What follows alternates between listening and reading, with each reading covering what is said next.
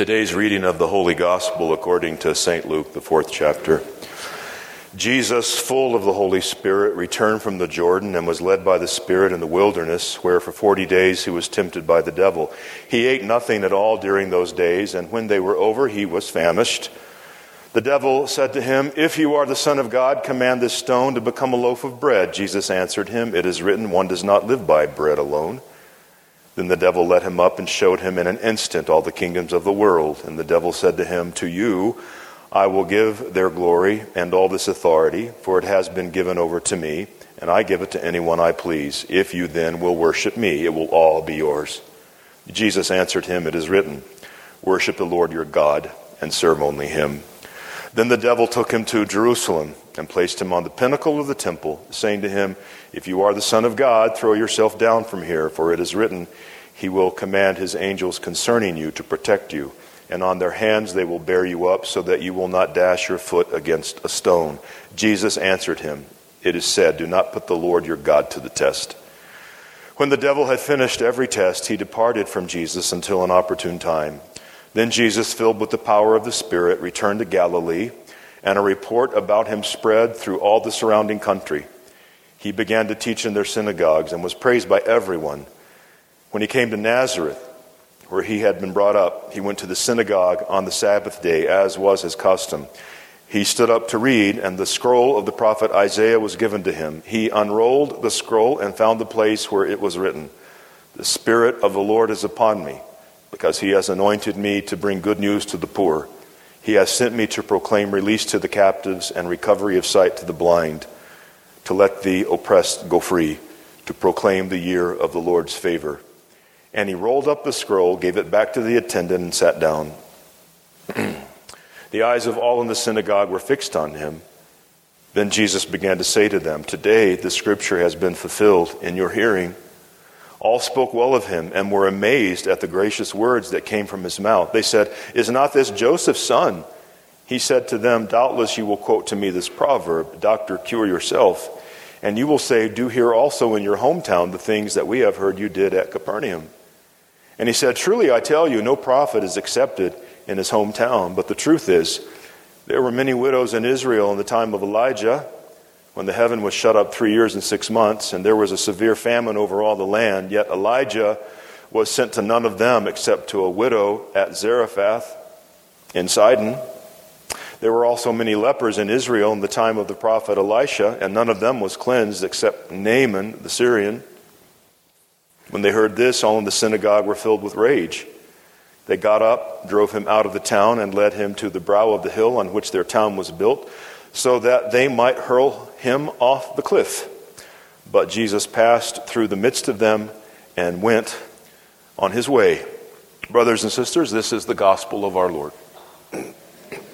Thanks be to God. Amen. If you're visiting for the first time today, again, welcome. We're thankful that you're here. This month of January, I'm preaching on spiritual health, what it means to be fit for discipleship, and how that fitness doesn't have to do with personal resolution, but the gifts provided by God, the provisions that the Lord gives us. So this month of January, we're focusing on what it means to be strong in Christ, and it has nothing to do with the strength that we concoct from within. It has to do with the strength that's offered from without, a strength available to all in Christ through the gift of the Holy Spirit. If you weren't here for either of the previous messages, please go to our church website. You can listen to those sermons. On the first weekend of meditation, we focused on the Word, how important it is to take time for the Word. For in the Word of God, there is strength, there is truth, there is power. And how Jesus said it's not enough just to read it, just to hear it, but we need to be word doers. We need to put it into practice. We need to learn from the Word how we might walk in righteousness. We also focused last weekend on prayer, the gift of prayer, and how you can pray but not necessarily pray rightly. What kind of praying is pleasing to the Lord? Today we're focusing, of course, on worship. Worship that is decidedly and unapologetically Christ-centered. We're not just talking about worship in general, we're talking about Christian worship.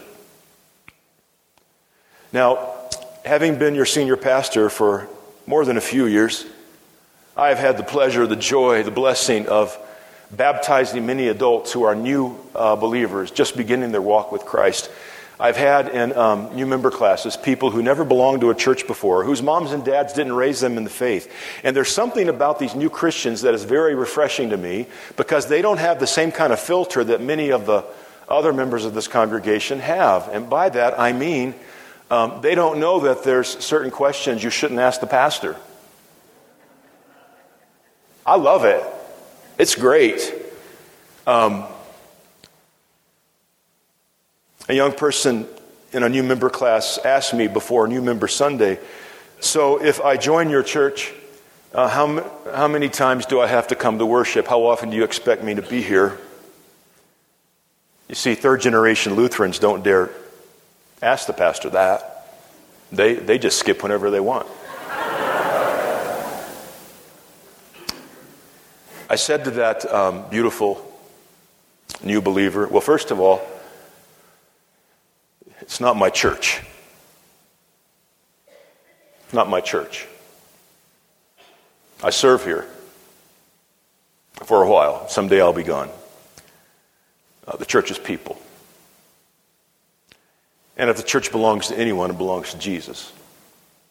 It doesn't belong to any senior pastor, whether he or she stays for 5 years, 30 years, or more. Pastors come and pastors go, but the Word of God abides. And then I said, I understand your question, but it's really not the question that a Christian should be asking. Instead of how often do I have to come here, it's how often do I get to worship the living God? How often do I get to worship freely with my brothers and sisters in Christ? So I've covered some of these reasons to be away. And just in case you weren't paying attention during those sermons, or if you're visiting for the first time today, here they are.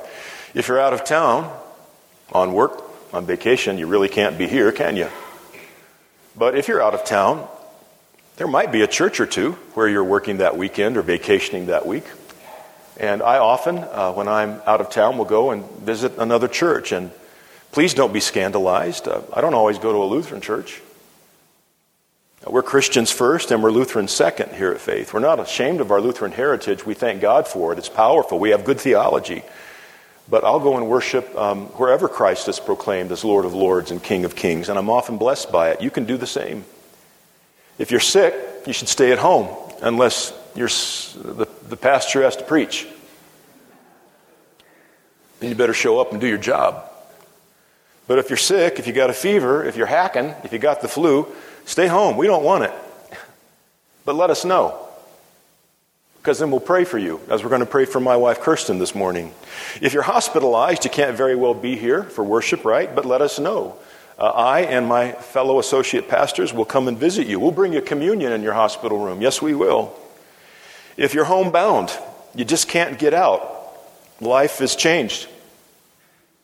You're limited in your travel. Let us know. We'll bring communion to your home. But don't be like that woman in one of my churches in Minnesota where, as the new pastor, I inherited a list of almost 30 people who were shut in. That's what they called it in Minnesota, the shut-ins. They're shut in. They can't get out.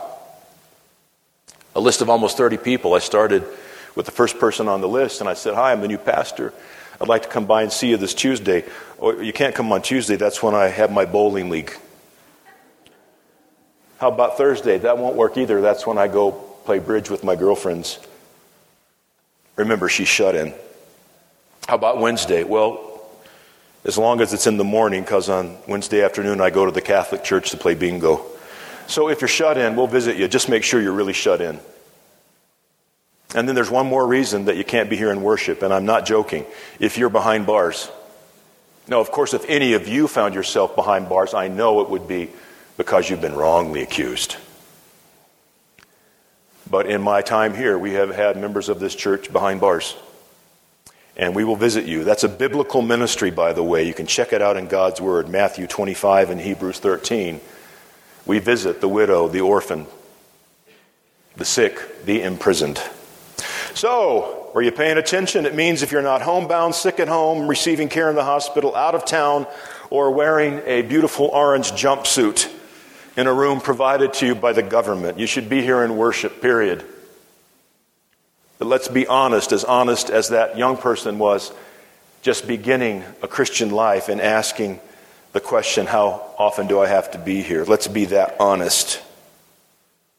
Many of us choose to stay away for other reasons. And how often is that decision made in consideration of what God deserves and what God desires? You see, worship has never been our idea. It's not something that we concocted. It's not something that we thought up. Here, Lord, do you like our worship? It's not something that we choose to do because it's so good. It's not something we choose to do because we are in the mood for it. We are created by God to love Him, desire Him, know Him, serve Him, and we are created to worship Him. And the mere act of worship declares the truth. He is Creator and we are creatures. He is Savior and we are sinners in need of saving. Jesus went to the synagogue on the Jewish day of worship, as we hear in today's gospel. It was not optional for our Savior. He worshiped faithfully in accordance with God's Word. Let's look more closely at the gospel text as we learn about faithful worship. Our Lord has just completed 40 arduous days of fasting in the wilderness, a time of severe hunger, thirst, temptation by the evil one. And after the devil finally left, Jesus did not say, wow, time for a little R&R. I need some time just to myself. He went forward in mission. He went forward in obedience. He went forward in worship. After those 40 days, he returned to Galilee, and on the Sabbath, he went to the synagogue. Did you hear that in verse 16? As was his custom. Now, there are many faithful translations of the Bible into our English language. Your particular version of the Bible may say in verse 16 that Jesus went to worship as usual, as he always did, as was his way. Those are all faithful translations of the text. It was his habit. It's what Jesus did. It was usual. Think about that. Now, really, think about that. Jesus was raised by people of devout faith and obedience. Mary and Joseph, her husband, worshipped at that synagogue in Nazareth. They took their boy there. They made pilgrimages to Jerusalem, to the temple. So you see, going to synagogue on the Sabbath day was not a new thing for Jesus. He'd been doing this his whole life. And he first saw that holy habit in the example of his parents, grandparents, aunts, uncles, moms, dads. What are your children, your nieces and nephews learning about worship from you? What do they see in your example? Is worship your custom? Is it something else? Is it usual for your family or only when it's convenient? Married couples, especially newlyweds, is worship a customary part of your life together as husband and wife? Are you building your spiritual life together on the solid rock of God's Word? It's right there in Matthew 7. You build on rock, you can withstand the storms. You build on sand, your spiritual life's going to come crumbling down. Long-standing church members, after all your years of belonging to faith, those of you who've been here long before I was called the senior pastor, is worship your custom or do you come when it suits you? I saw one of our members not too long ago at the grocery store. When I first came on board, I saw him almost every week. I don't see him so often these days.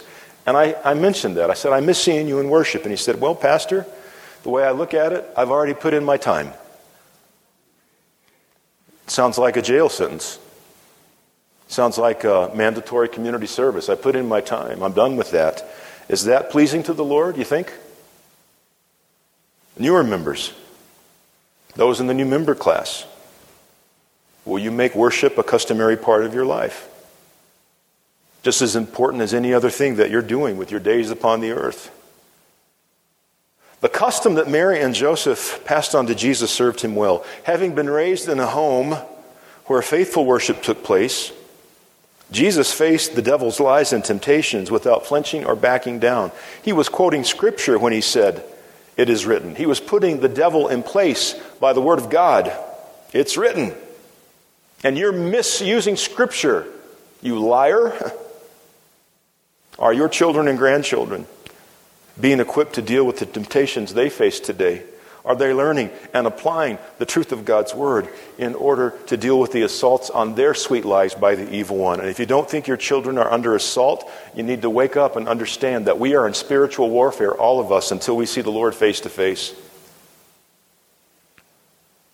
Jesus relied on God's word when he was facing the hardship and difficulty of being alone in the desert, without food, with the devil there, trying to trip him up. That's the example of our Lord. He's leaning into the word, and he seeks worship. When some people today fall into difficult times, they stay away from worship. They think Sunday mornings are just for shiny, happy people. But not in the bad times of personal struggle or disappointment. This is not the example Jesus sets for us. When you feel tempted, when your life is difficult, when you have faced disappointment, when you've got bad news, you should keep your custom of worshiping God and being in holy fellowship with your Father in heaven and your brothers and sisters. Because you see, removing yourself from worship only makes you all the more alone and all the more vulnerable. Now for a moment, let's consider what happened when Jesus, as was his custom, went to worship in his own home church, his own home synagogue. He declares the truth. The word of the Lord has been fulfilled in your hearing. Now, you heard the reaction of his friends and neighbors, right? They actually, truly tried to kill him. Yep, they'd come to worship in their local house of prayer, but they weren't prepared to hear the word of the good news of what God was doing in Jesus. As long as the promises of the prophet Isaiah were somewhere in the future, in their minds as a dream, in their imagination as a future possibility, you see then their lives and worship was manageable.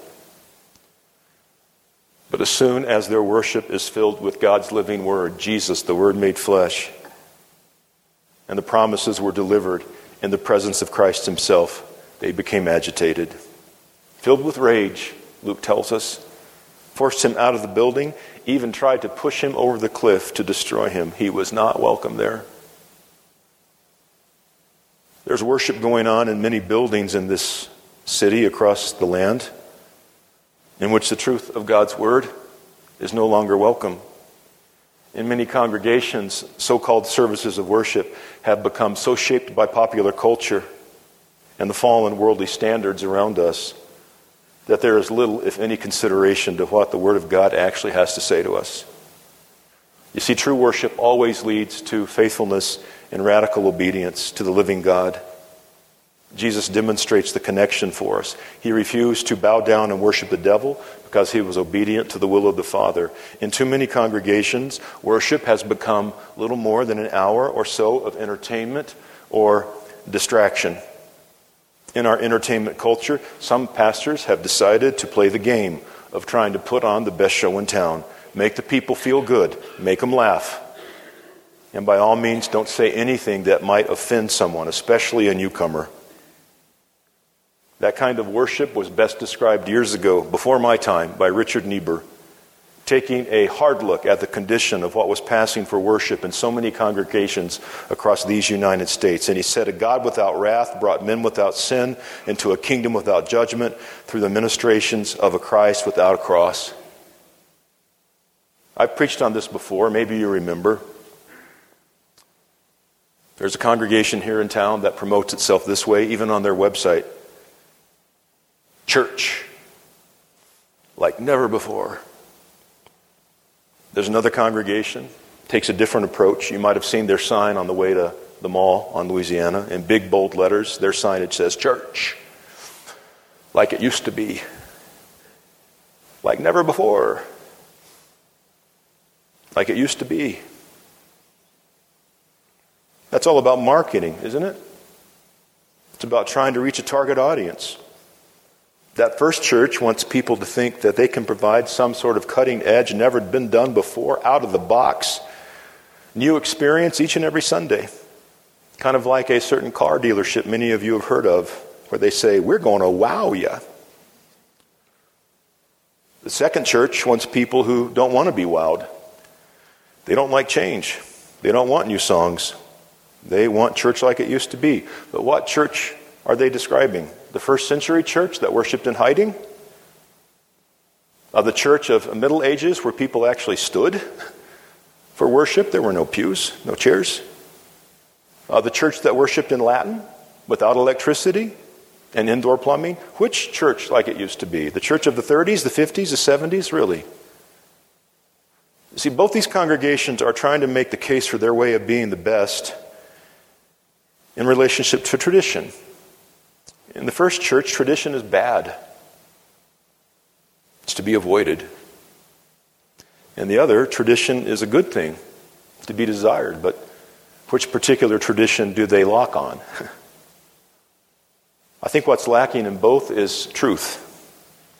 Every congregation, including the newest church in town with smoke machines and strobe lights and a really cool rockin' band where all the men have man buns. Those churches have tradition. Once they've been around for 6 months, they got a way of doing things. Doesn't matter if a church is 200 or 2 years old. And every congregation has a culture, a history, a narrative, a collective memory. We have a way of worshiping here at Faith. We don't claim that it's the best in town. We don't claim that it's church like never before or church like it used to be. It's church the way we're doing it in this moment in God's history. We have a way of doing things.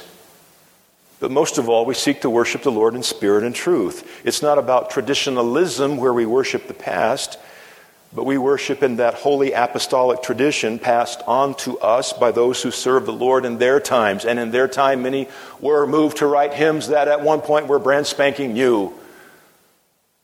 Amazing Grace at one point was a contemporary hymn. So was A Mighty Fortress Is Our God.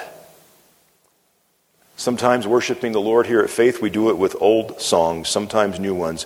We do it with a medieval ensemble. We do it with the choir that often wears robes. We do it with the band, plugged, not unplugged. And we have a target audience.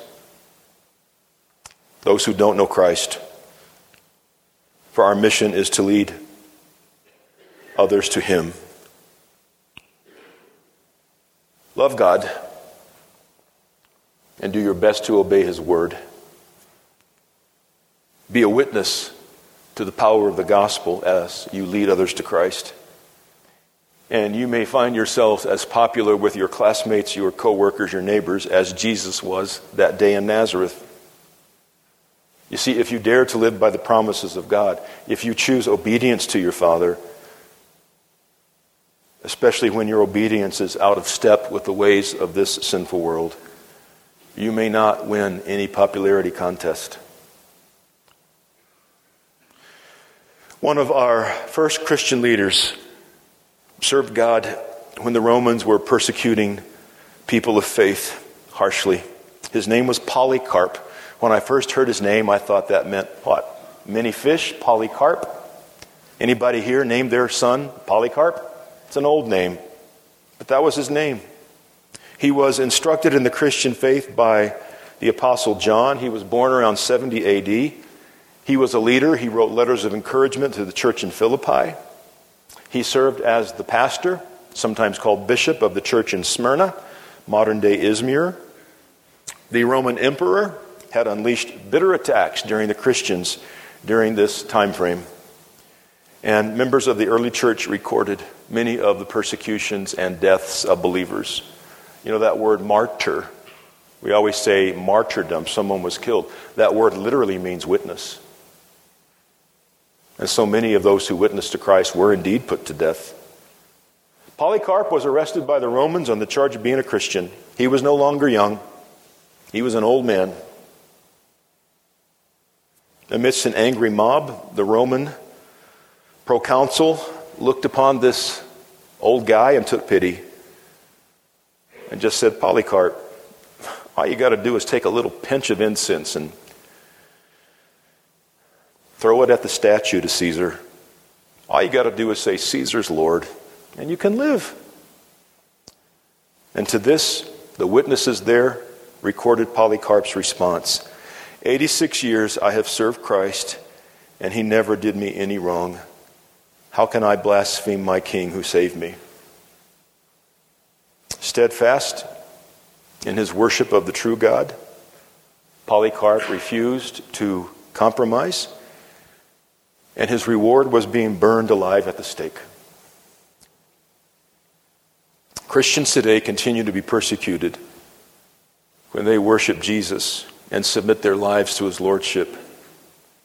They remind us that worshiping God is not optional for Christians. We don't do it when it's convenient. Jesus said, if you want to be my follower, pick up your cross and follow me. Does that sound like an invitation to an easy life or convenience? But for those who follow Jesus, you see, worship is customary. It's a way of life. It's not a matter of putting in my time and now I'm done with it. It's like breathing. It's what we learn from Jesus. In our word today, Christ reminds us that we are to worship the Lord our God and serve only him. God, help us to worship with such courage, such commitment, such faith. In the name of the Father, and of the Son, and of the Holy Spirit. Amen.